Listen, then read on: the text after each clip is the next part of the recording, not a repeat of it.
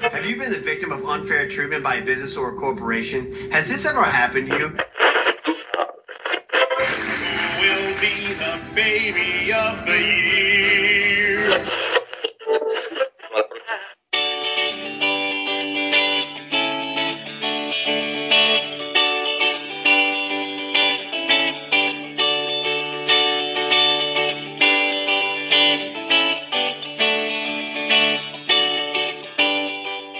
Hello and welcome back to the Turbo Team Podcast. I'm your host, Jake Brennan. I just got done drinking a bottle of Germex after that Nuggets loss. Alongside me tonight, Ben Neeson and Alex Powell. How are you guys doing? Oh, baby, I love the way you smile. I don't know the lyrics of that song. That didn't really hit over the mic, if we're being honest. Well, I've been washing down my post-work Tony's Pizza with more Germex also after that Nuggets loss. All right. So a game that Alex and I are going to play. We're going to set the over-under at Ben's pizza topping amount on his pizza at 6.5. What are you going with, Alex? 6.5 toppings? I'll take the under. I'll take the over. How do you do a half topping? Well, because on it's half of the pizza? It's either over or under. So, it's either 6 or 7. Ben doesn't get sports terms. My boss actually asked me the over or under on Jamal Murray, and I was like, +4. All right, Ben, how many toppings are on your pizza? Okay, I had onions, goat cheese, blue cheese, ranch chicken, buffalo sauce, and that was it. Oh, wait, jalapenos. So 8. What was that? That's not That was 8. 8.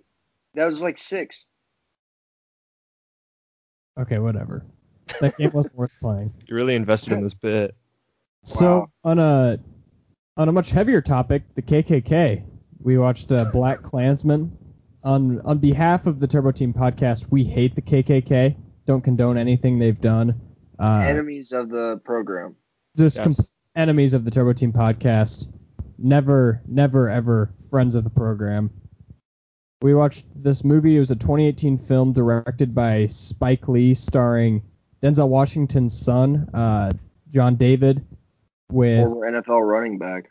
Yeah, with Adam Driver as Flip, Topher Grace as David Duke, Laura Harris as Patrice, Alec Baldwin, and some guy named a German name who plays Felix. And Steve Buscemi's brother. And Steve Buscemi, Michael. You really love plugging Michael, don't you? Playing Jimmy Creek. Yes, give him the respect he deserves. Ben's going to take us through the synopsis of this film. Don't expect a lot out of him, apparently, because he's not too confident in this one.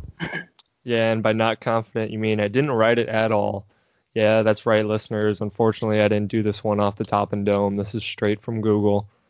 Well, Ron Stallworth is the first African-American detective to serve in the Colorado Springs Police Department. Determined to make a name for himself, Stallworth bravely sets out on a dangerous mission: infiltrate and expose the Ku Klux Klan. The detective soon recruits a more seasoned colleague, Flip Zimmerman, into the undercover investigation of a lifetime. Together, they team up to take down the extremist hate group as the organization aims to sanitize its rhetoric to appeal to the mainstream. Wait, they didn't say the KKK in that synopsis?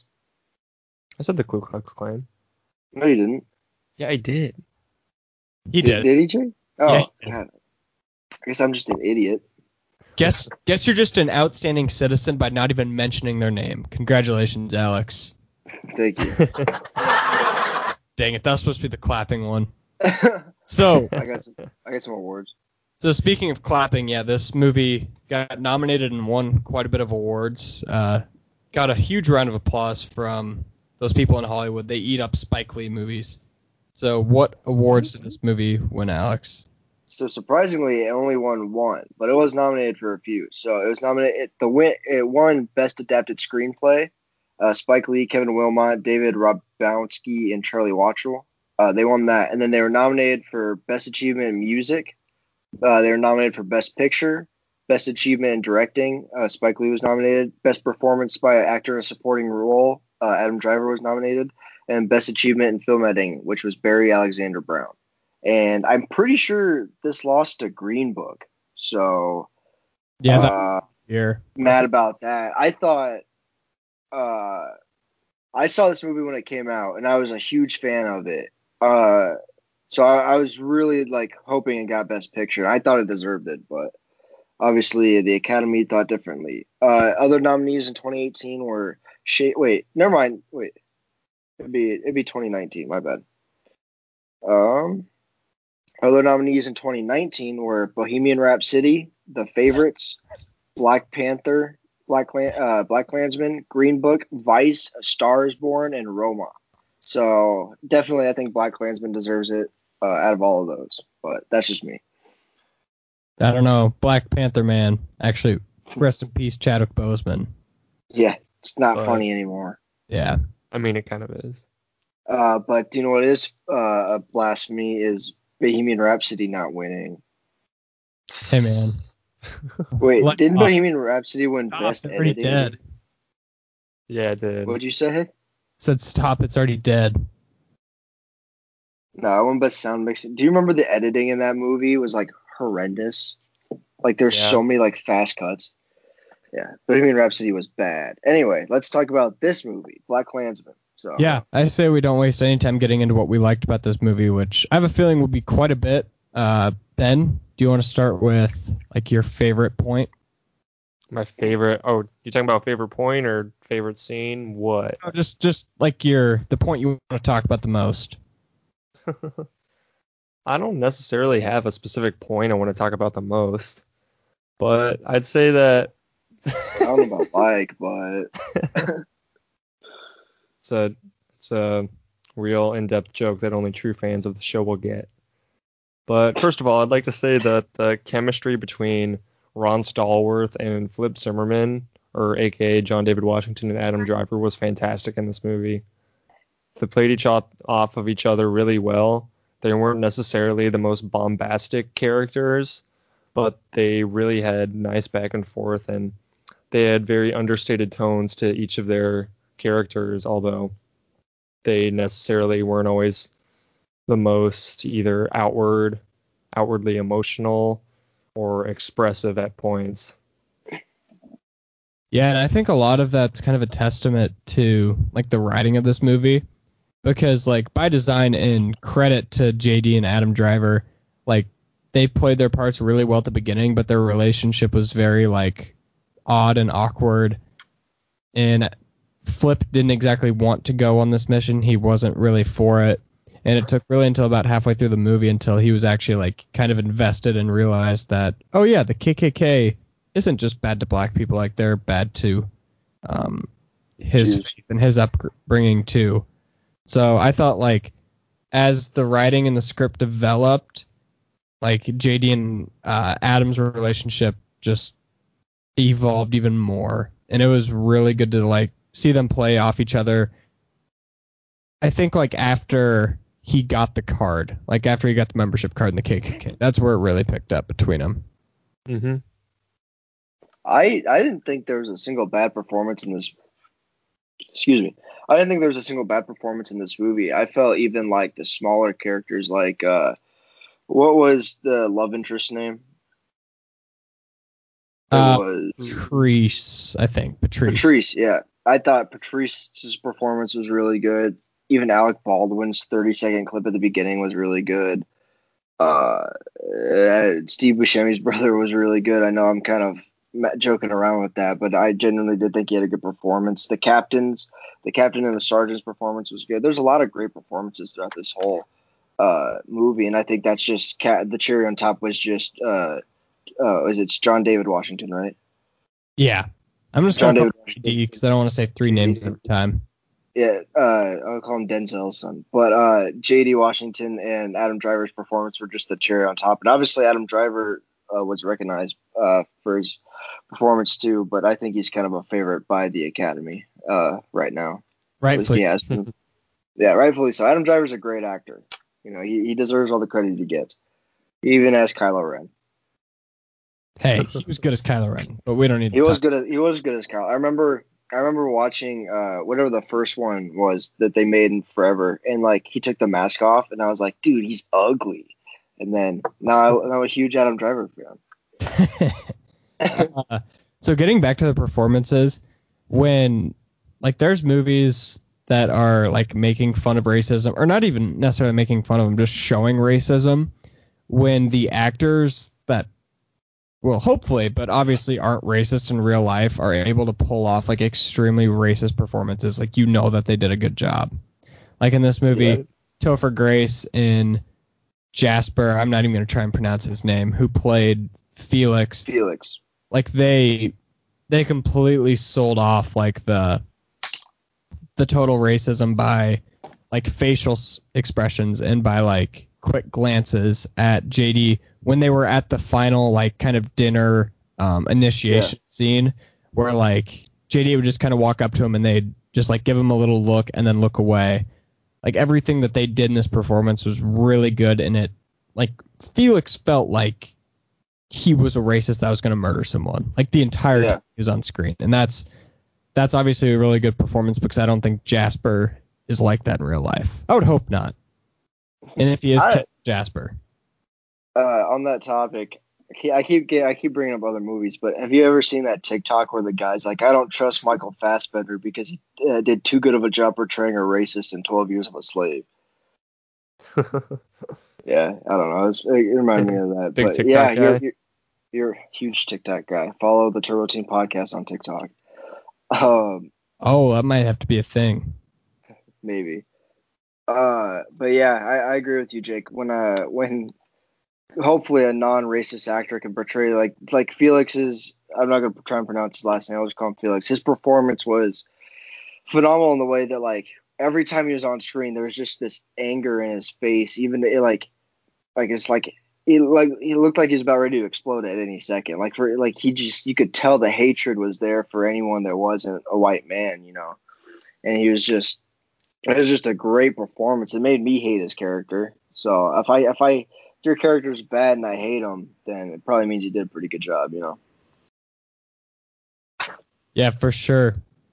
I have a quote that I thought. So this was a kind of, when this movie was serious, it was really, really deep and serious. And when this movie was lighthearted, I felt like there was some nice humor with it. This kind of falls in between. It was when Felix takes Adam Driver down to the basement and is like giving a lie detector test because he thinks he's Jewish. And then he's like, I think the Holocaust is fake. And then Adam Driver's like, have you seen the footage? And then Felix goes, that's fake. Everyone knows the Jews run Hollywood. And then Adam Driver goes, now that's just wrong. And then Felix like clearly like caught it back, says, now let me see your dick. And then I just thought that was really funny.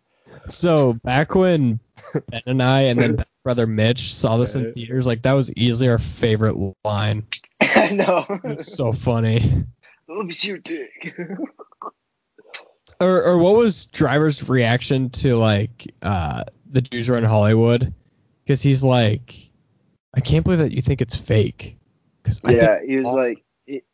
He's like, I think it's awesome. Like killing 8 million Jews, like that's my dream or something like that. That's my like heaven or something. Podcast out of context. Please don't cancel us for that. Yeah, I thought the humor in this movie was, I mean, it's so easy to make fun of racists. Like there's absolutely no risk in doing it. Like you can just make like all the ironic jokes, but also like it's not just like straight up in your face humor. You kind of have to understand. You have to have some sort of grasp on history to understand some of the references and jokes in this movie. Like I loved the OJ joke. Yeah. Like early in the movie, and it's just like one of those movies where you have to be creative and self-aware. Like this is the 60s, and it was the 60s, right? Or it might have been even the 70s. No, it was definitely the 60s. 60s? Yeah. Okay. I think so. I thought the humor in this movie was in the 70s. Yeah, because MLK was already dead. All right. Well, I am now retiring from the Turbo Team podcast because clearly I don't know what I'm talking about. You're not retiring. You're being fired. Yeah, see ya, Alex. Damn it. Okay, so I don't remember this from my first time viewing it, but the second time watching this, the soundtrack in this movie is so good. And not just the soundtrack, but the theme whenever Ron Stallworth is like just doing something random is so good. Like the first time it pops up when he's walking, he was like just walking through the bushes and through the brush while the KKK was out shooting. I actually made a button for it. It's so good. I guess it doesn't pick up for a while. It's a big button. It's that doo-doo-doo-doo-doo. Yeah. Oh well, we'll play in the background until it comes up. But yeah, the soundtrack in this movie was so good, and like all the music they played. Oh, here it is.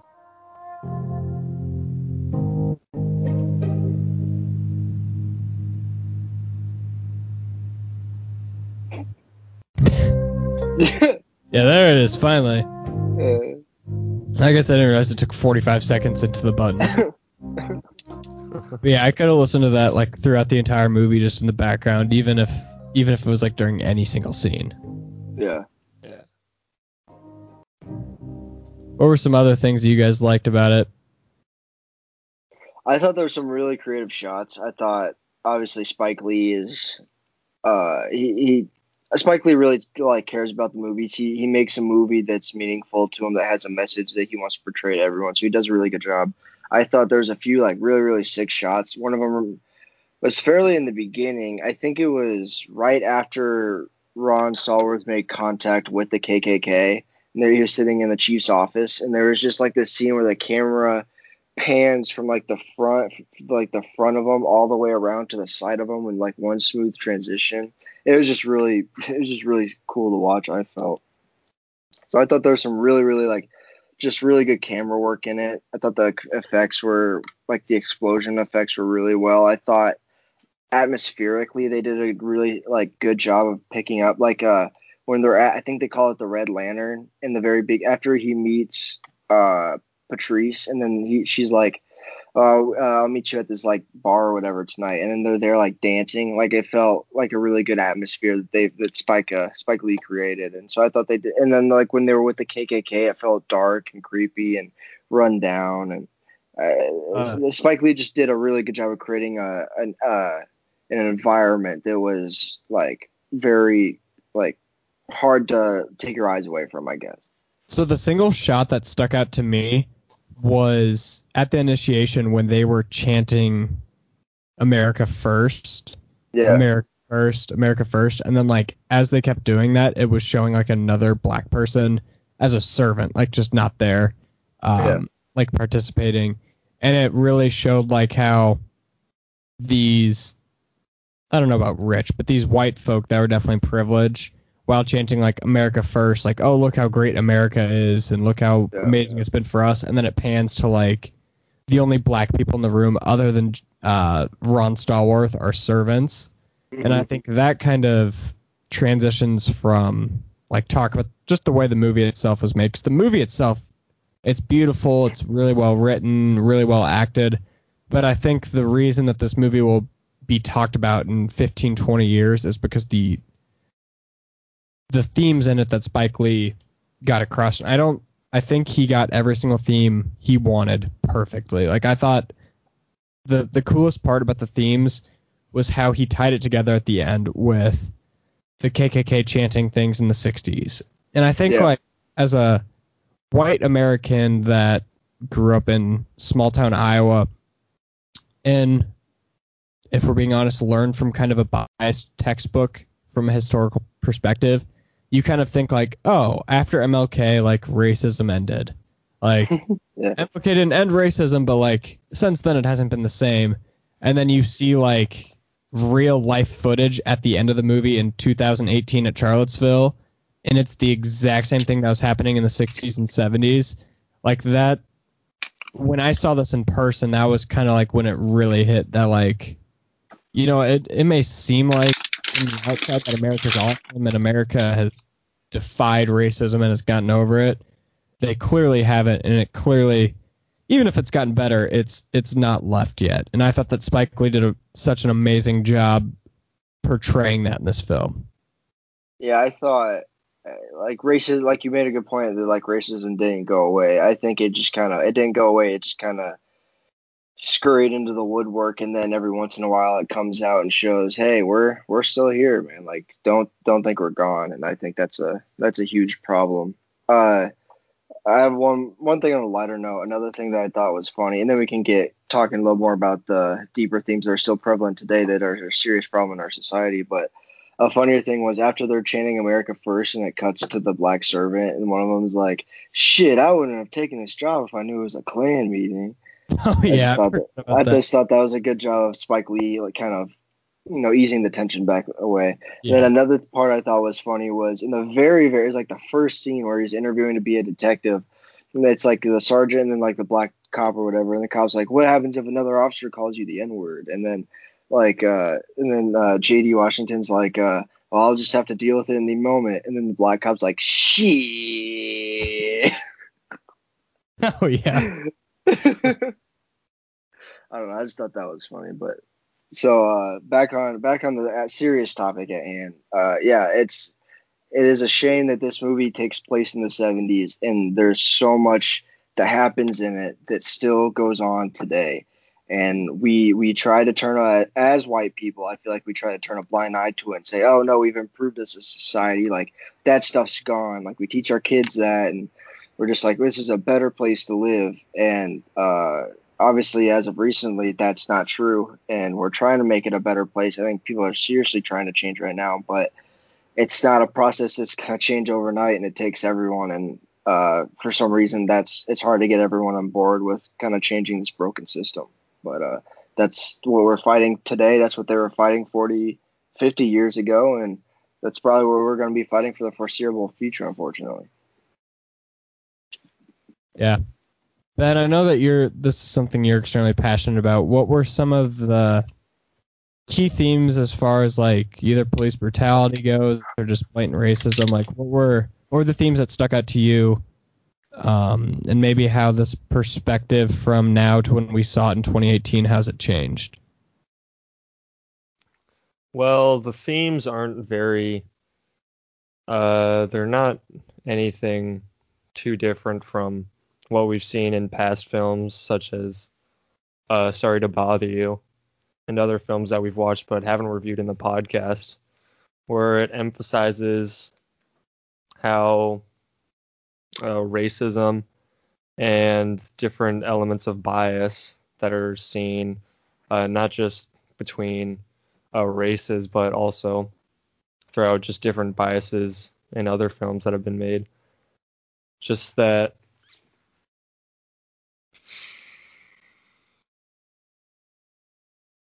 it comes from a place of ignorance. I mean, it's nothing too groundbreaking to call the white hill people and racist and then have them be very stupid. But it's just that it also comes from a place of power as well, as we see that with David Duke's character, as he's somewhat well spoken and he's in an authoritative position. He's in an office and he's making executive level decisions in his position, yet they're all based around ignorance. President. Yeah. That was a real thing. He actually did run for president. And I think he polled pretty decently too. Mm-hmm. That says it by itself. That says it all. Mm-hmm. It's emphasizing how ignorance or utilizing your privilege to enhance your own power at the same time by demeaning others or feeling that you are worth more than another person. Sorry, Ben, I interrupted you. No, that was about it. You can say what you want. On the topic of David Duke, one interesting thing that I thought that was bizarre, also it was confusing, but also kind of weirdly genius at the same time on his part, was he took over the Klan and then he rebranded it. So it wasn't the Klan. He stopped referring to himself as the Grand Wizard. He was running for political office. He was making it added this almost professionalism to it, and he was trying to take racism and put it in a 3-piece suit and disguise it as something else, and it fooled a lot of people, I guess, because there's still Klan members today, and they're trying to pretend this isn't the racist organization that was invented in the early 20th century, late 19th century or whatever. And it's weird because they still hate all groups that aren't whites. I don't know why. I don't know. It's just bizarre to me. But like I said, it's weirdly genius because people like fell for it. Like they're like, oh no, it's like not the old cross burning, lynching Klan of the olden days. Like they're different now. They still hate all minority groups, but differently. It's like it's so weird, but also on his part, like I mean, great job. Even though I don't fucking like the guy, Yeah, I think Okay. just for it worked though. sake, That's why I have to say good job to it. Not that I like support it in any way possible, but it's weirdly like I gotta tip my hat because it worked. just for statistical sake and I don't know, just pure impact. About 1 in every 1,000 black men can expect to be killed by the police in their lifetime, which is like an insane number. That's horrifying. Black Americans are 2.5 times more likely than white Americans to be killed by police. And in light of, I stole this from Ben's notes in the group chat from like 5 weeks ago, but in light of the recent murder of George Floyd in Minneapolis, the Minneapolis police force they use force against black people at 7 times the rate of white, which the black population in Minneapolis is 18.6% and 63.8% for white. Yeah. So, and I think to me it's just every time I watch a movie that has like a huge emphasis on fighting racism and has tones of what it's like. This movie did it differently for me because David Duke is still alive. Yeah, And he endorsed Trump in 2016. you just like, it's kind of like the point I made earlier. You just think that this is like so far removed from our history, but David Duke is still alive. Like David Duke is the age of my grandparents. So the fact that like racism this bad, which this wasn't based off of a true story, but it was based off of true life events that are very similar to this, and the fact that that's 2 generations away from us shows that this fight is literally just getting started. And I think that Spike Lee was kind of ahead of his time in making this, and I think that like systematic racism was a term that's been thrown around and used, but I don't really think that it was a term known by the general public until probably about like this summer. And the scene that I really think of is all the ones with Ron and Patrice where she keeps calling him like a pig, like, oh, you're a cop, and he's like, but I'm like a good cop, and she's like, no, that's not enough, like it's a racist system. And I don't think I understood that when I saw that for the first time, but now like after getting this, I thought Spike Lee did a really good job with also showing in the theme that as a cop, you're not inherently racist, obviously, but one way to fight it is to like infiltrate it from the inside out and destroy it, which is what Ron Stallworth did in this movie. And I thought that that was a really good theme that was a couple of years ahead of its time, and hopefully is able to fight what's about to come.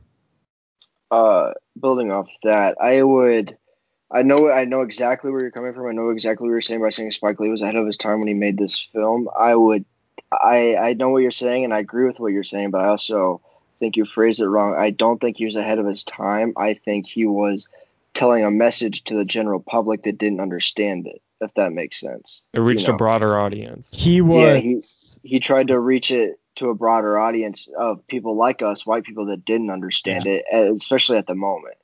I agree. I know exactly what you're trying to say. I just think it was misworded. Yeah, that's better ways to phrase it. He was portraying a message to an audience that was way behind the times. Yeah, and he was trying to say like, hey, and then he showed us this whole like 2-hour film. It's like, wow, the 70s, man, whack times. And then at the very end, he's like, guess what? This is still going on, and this is still a problem.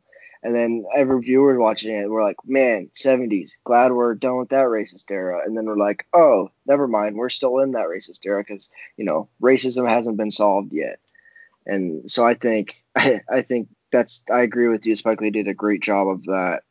As far as a broken system, I come from a family of I have family members in the past that have worked in law enforcement. I I consider myself a supporter of law enforcement, but I as much as I support it, I have to acknowledge that this is a broken system. There is huge problems in this system that we need to address and we need to fix, and they need to be fixed immediately. And I understand it's not an overnight process, but God damn it, we need to start right now, because I can't. I'm tired of seeing it. Not from it's. I'm tired of seeing it because it makes me sad or something. But I'm tired of having to see black people, be in fear every time a cop is around or something like that. Like that irks me. I wish I could do something. I'm trying to evoke that message that we need change, but it takes, like I said before, it takes everybody. And I do support police officers. I don't think all police officers are inherently bad people or racist or whatever, but you can still support the blue and acknowledge that there's a systematic issue and want the systematic issue to be solved. And I that's where I stand on the issue, and I want it to be solved. Like I said, I don't think anyone's evil at their core, but God damn, I'm tired of seeing all the bad stuff happening and just having pretend like it's just a couple bad apples. So. Yeah, it all comes back to literally the birth of America. The piece by John Locke, which for some reason I'm totally blanking on what it's called, just about human rights, which inherently is a really good piece, but when you look more in depth into it, it's literally made for the white male. Never in it is it mentioned John Locke's social contract. And it's literally what America is built off of, which is giving rights to everyone and giving everyone equal opportunity. But it says very clearly in there that it's pretty much for white men only. And that's everything in the 1700s and the early 1800s. That's how everything in America was birthed. The police force was birthed not as police force, but as slave keepers to make sure that slaves weren't running away from their plantations. And that has directly grown from slave keepers, which is what they were called, all the way to, even after the Civil War, to people that are enforcing segregation. And somewhere in there that became the police force. And that's what it is 250 years later.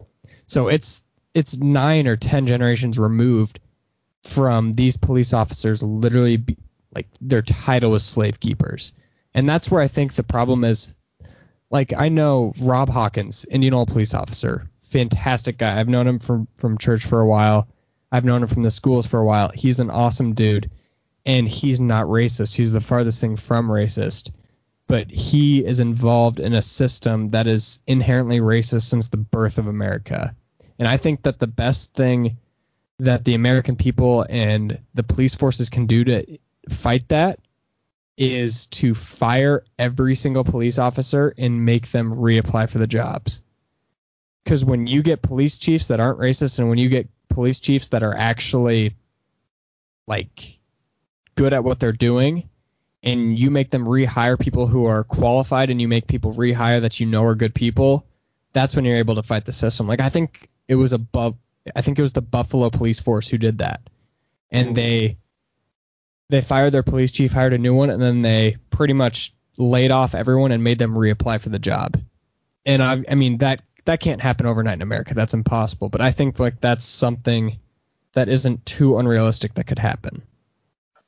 Jake, I know exactly what you're saying, and there's a great quote fits exactly what you're saying. It's by historian and former civil rights activist icon. He's sadly passed away. W.E.B. Du Bois. I actually learned about him in my African American history class. I took my first semester of college last year.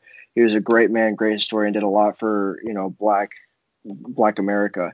And he said, a system cannot fail those that it was never built to protect. And I think that's the quote that fits exactly what we were saying is when we moved here, when the founding fathers wrote the Declaration of Independence, they did not write it to protect, Black men and women. And now here we are with a system developed over 300 years or whatever, and it's still failing those that it wasn't meant to protect. And so I think I think you hit the nail right on the head. So Ben, you've been kind of quiet. Do you have anything?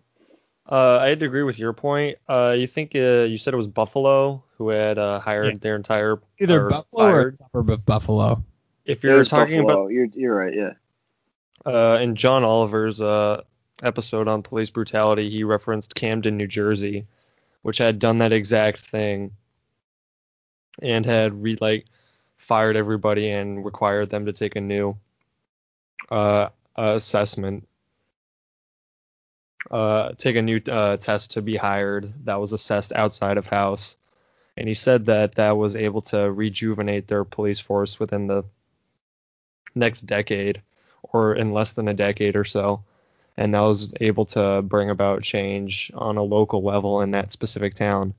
And I think with that real life example and in this film, you're able to take notice that things are able to change, but they have to start at the local level with everyone in their communities being able to rise up and do their own part, because we can't expect some force above us to magically make this all go away or just fix things. This has to be done at the local level, and I think this film exemplifies that in a way.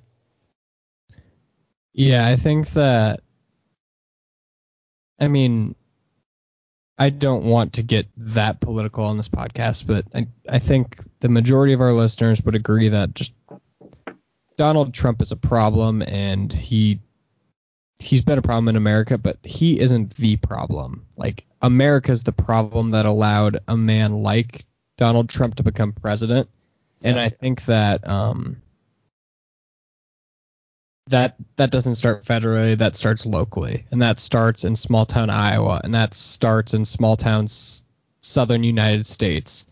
That's where racism's birthed. Racism isn't birthed at the national level, because if we're being honest, what the people at the national level do doesn't really affect our day-to-day life that much. What happens at the local government, though, and what happens in our communities and our neighborhoods, that's what's affecting. And yeah, that's probably a little too political for this podcast. That's the episode. I mean, yeah, it's not like we're holding off too much. I forgot what I was gonna say. It was based off your point. I think I agree with you. I don't think racism is born at the national level, but I think it is. It's exploited. It's backed. I don't think the national level is doing anything to change it, and I do agree that it needs to start locally. But it's not like Donald Trump or the White House or the Senate or the House of Representatives are doing anything to stop it. Breonna Taylor's killers just were acquitted today, except for one who was charged with shooting into a neighboring apartment. If you don't think that's a problem, then let's sit down and have a talk and let me explain why you're wrong. But that's where it starts. It doesn't start with tweeting at the president like you're wrong. It starts with telling the guy that lives in your dorm hall no, that's actually wrong, and that's a very, very bad take to have. I think that's where this whole thing starts, is with one-on-one conversations and calling people out. Yeah.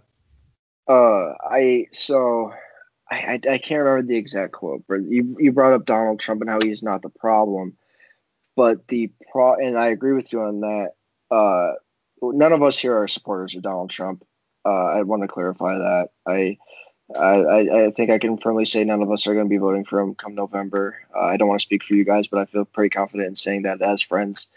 But the problem isn't Donald Trump. The problem is the people that blindly support him and support his policies and support the problems and refuse to change and refuse to listen and refuse to acknowledge why in either side.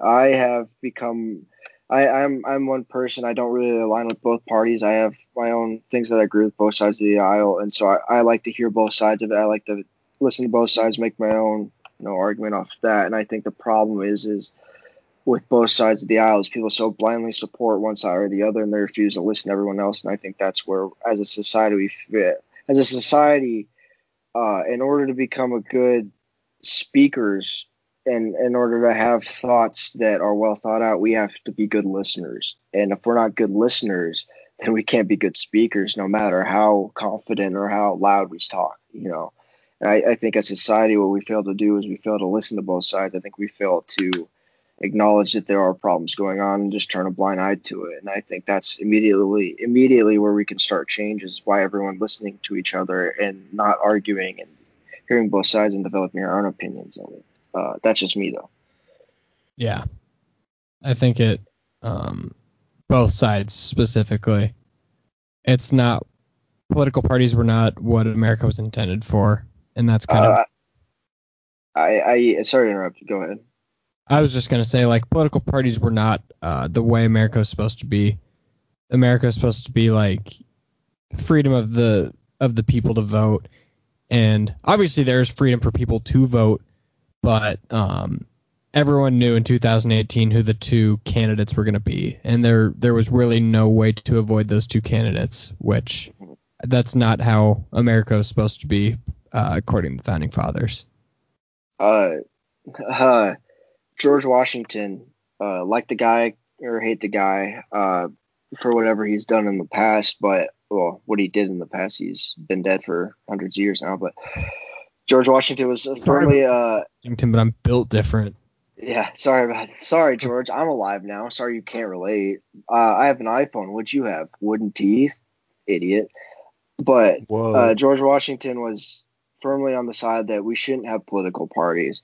And then when I first heard that, I was like, well, that's dumb. And then I thought of it, and I was like, oh, George Washington was absolutely correct. And now I have developed that kind of ideology where I don't think we should have political parties. And I declare to explain that reason, I think of it like this. So, Jake, you are a massive Iowa State Cyclones fan, right? Allegedly. I am a massive Iowa Hawkeyes fan. So, those two teams are rivals. I am not going to be like, oh, yeah, go Iowa State. You guys are doing a lot right. And you are going to be like, oh, go Iowa. You guys are doing a lot right. You know, Why do we expect Republicans and Democrats to get along if we have we're opposing teams? We're rivals. We don't have a lot in common. And that's a lot of the same with the Democrats and the Republicans, the Green parties and the independents or whatever. Like, we're aligning with these parties for a reason. And it's because we think we're right. And we don't want to listen to anyone else because we think our opinion's the correct one. And that's where the problem is. It's like sports teams. We're not going to listen to other people because we don't care. We blindly support our own team. And obviously sports teams is a bit of an exaggeration. It's not 100% correct, but that's the best way I can explain it is if I like this team, I like that team. I'm not going to root for your team no matter what, because like I'm supporting my team because they're my favorite team for a reason, you know. And that's why I think political parties do nothing but tear us apart. They do nothing but create conflict. And as a society, we need to come together because change is only created through people coming together and building change. People of all walks of life coming together, and two people that might not think we're the same coming together for a common cause and, you know, bettering us as a society. That's why I don't like political parties. And so that's I'm done talking on that subject. You brought it up, so I kind of wanted to voice my opinion on it. For sure. Do we have any other themes, political or non-political, that we want to hit on? I don't. Because I think we've done a lot. Ben, do you have anything? I don't know. You guys all kind of hit it on the head. Yeah. I mean, Ben, this is a subject that you're very passionate about, man. Like, even if you're not wording it correctly, like I want you to feel like you have a platform to kind of explain it. That's why we have this podcast. Well, I feel like the people who listen to our podcast know us personally and would be able to understand the point that we're trying to get across and know us as people and know that these are things that we stand for. To be honest, I'm kind of zoinked from work right now. Just give me a second. All right, I don't know, man. Like, just you can talk even if it is like the same 40 people that are listening to it. You know, like you still should feel like you're allowed to voice your opinion, even though people that are listening to it are the ones that have already heard it. You know, because it's still your opinion, and you never know who could be listening to this for the first time. Yeah. So, I think it was 3 weeks back, the Black Student Union at Simpson College was having a Zoom call, and someone infiltrated it and used the N-word. Hard R just dropped it and said, I hate, and repeated the slur over and over again. and it led a campus-wide protest at Simpson College the next day. All classes were canceled, and there were protests outside like the campus center literally all day, and there were speakers for an hour in the middle of the day. And the speaker, very well-spoken lady, and she was talking about how she loves Simpson College. She's felt safe ever since she's got there. She's obviously felt like left out as minority, which I'm sure every minority feels at some point in their life. But she's like, I've never felt scared to like be a person of color, be at Simpson. And then she said like, but last night I like feared for my life that someone was going to like break down my door to kill me. Because that's how much hate she felt. And at first, like, that kind of seemed ridiculous to me. Just like, I mean, it's racism. It's not going to kill you. But then, like, as I took back and, like, actually thought about it, like, I have no idea to actually, like, feel the pain of racism and feel the pain of, like, being looked at differently everywhere you go, or feel the pain of being pulled over and fearing for your life. And I think, like, that as white people with privileges, like, the biggest thing we can do is just recognize that we don't understand the pain ever of what it's like to be a black man, black woman in America. And to me, it seemed a little like crazy that someone could feel fear for their life, but now that I look back, I think I can kind of understand where they're coming from and how that fear can be real, because it is 250 years of just America being prejudiced and being racist towards black people in America, which is just horrible. Mm-hmm. Yeah. So, anything you guys didn't like about the movie? I thought there was some bad dubbing at times. I thought the scene where John Stallworth takes a picture with David Duke, puts his arms around him, and then they take a picture. I thought there was a bad dub where Topher Grace like backs away and he clearly doesn't say anything, like his mouth doesn't move at all, and then like there's like a voice comes over the top. And that happened a couple times. That was the main example that, really stuck out to me. But I really love this movie. I don't have any negatives other than the dub being bad at times. Everything about it I think is fantastic. Ben? Yeah, I had a few problems with it. Even the first time I watched it, but especially on the second watch, I felt like it goes on for a little bit too long. I know this is an important movie that's sending across an important message, but it's 2 hours and 14 minutes, which is just seems a little excessive in my mind. But that was just like, that's nothing incriminating or anything at all. It's just a light negative on the film. Mm-hmm. Jake, do you have any? It's a very, very minor thing, but during not the protest, but during the rally towards the beginning of the movie, the weird shots with like the people like fading on screen and fading out, like just their heads, I thought was like really weird to do like 10 different times and like during the entire speech. Mm-hmm. I don't know what that's called in filmmaking, but whatever it was just a little odd and didn't I don't know. It didn't do it for me. Yeah. All right. But yeah, Did you guys have a? Oh, sorry, Jake. I'm right there with you, Alex. I pretty much like everything about this movie. Do you guys have a favorite shot? I have one. Favorite shot or favorite scene? Favorite shot. You said mine. I think I did. I don't know. It might have been along the same one as Jake's. It's where, it's when, oh my gosh. Oh yeah, it's when Flip is out undercover shooting with the other members, and they don't reveal what the targets are. They just have like, it's like 5 or less minute long scene of them just shooting, and then they leave. And then it shows Ron, who was watching them, just come across and just like stare down what they were shooting at. And they were very I don't know. I was going to say caricature. They're just very racist images of black people that they were shooting at. And he's just staring them down as the theme swells. And you can tell like the rage is boiling within him. And I don't know. That was a good shot. Mm-hmm. Yeah, my favorite shot was definitely the initiation with like everyone chanting America first, and then it cutting to the black servants. Mine was probably the most artistic shot in the film. It's the very last one with Ron and Patrice like pointing their guns, and then it's the vertigo effect where while that seems like they get close to the background, seems like it gets farther out. Oh yeah, it's a dolly zoom. So dolly zoom. Yep, that's what it was.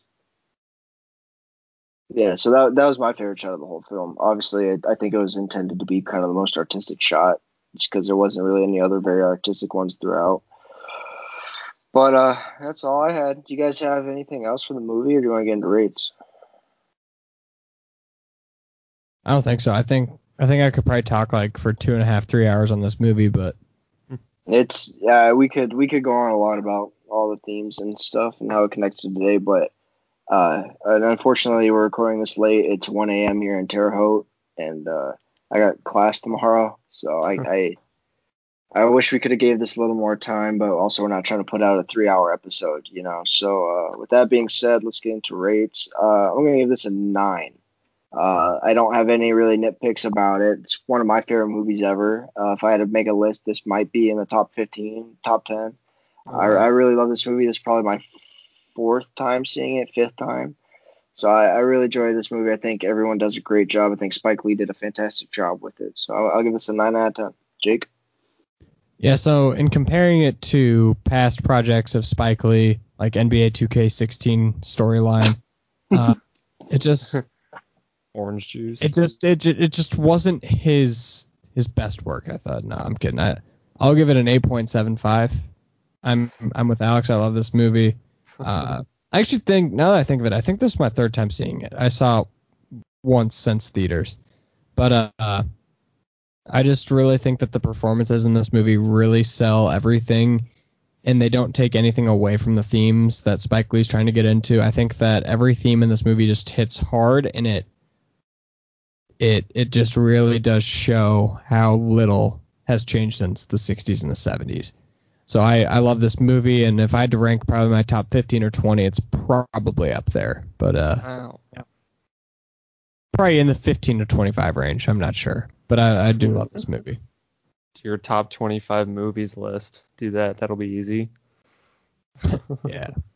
We'll leave that up to Nate Magic. You know he has one already. Fills out a whole notebook. All right, here's my top 5, guys. It's every movie he's ever watched, and he just erases it and has to move all of them down the list if one's above Oh my any gosh. of the others.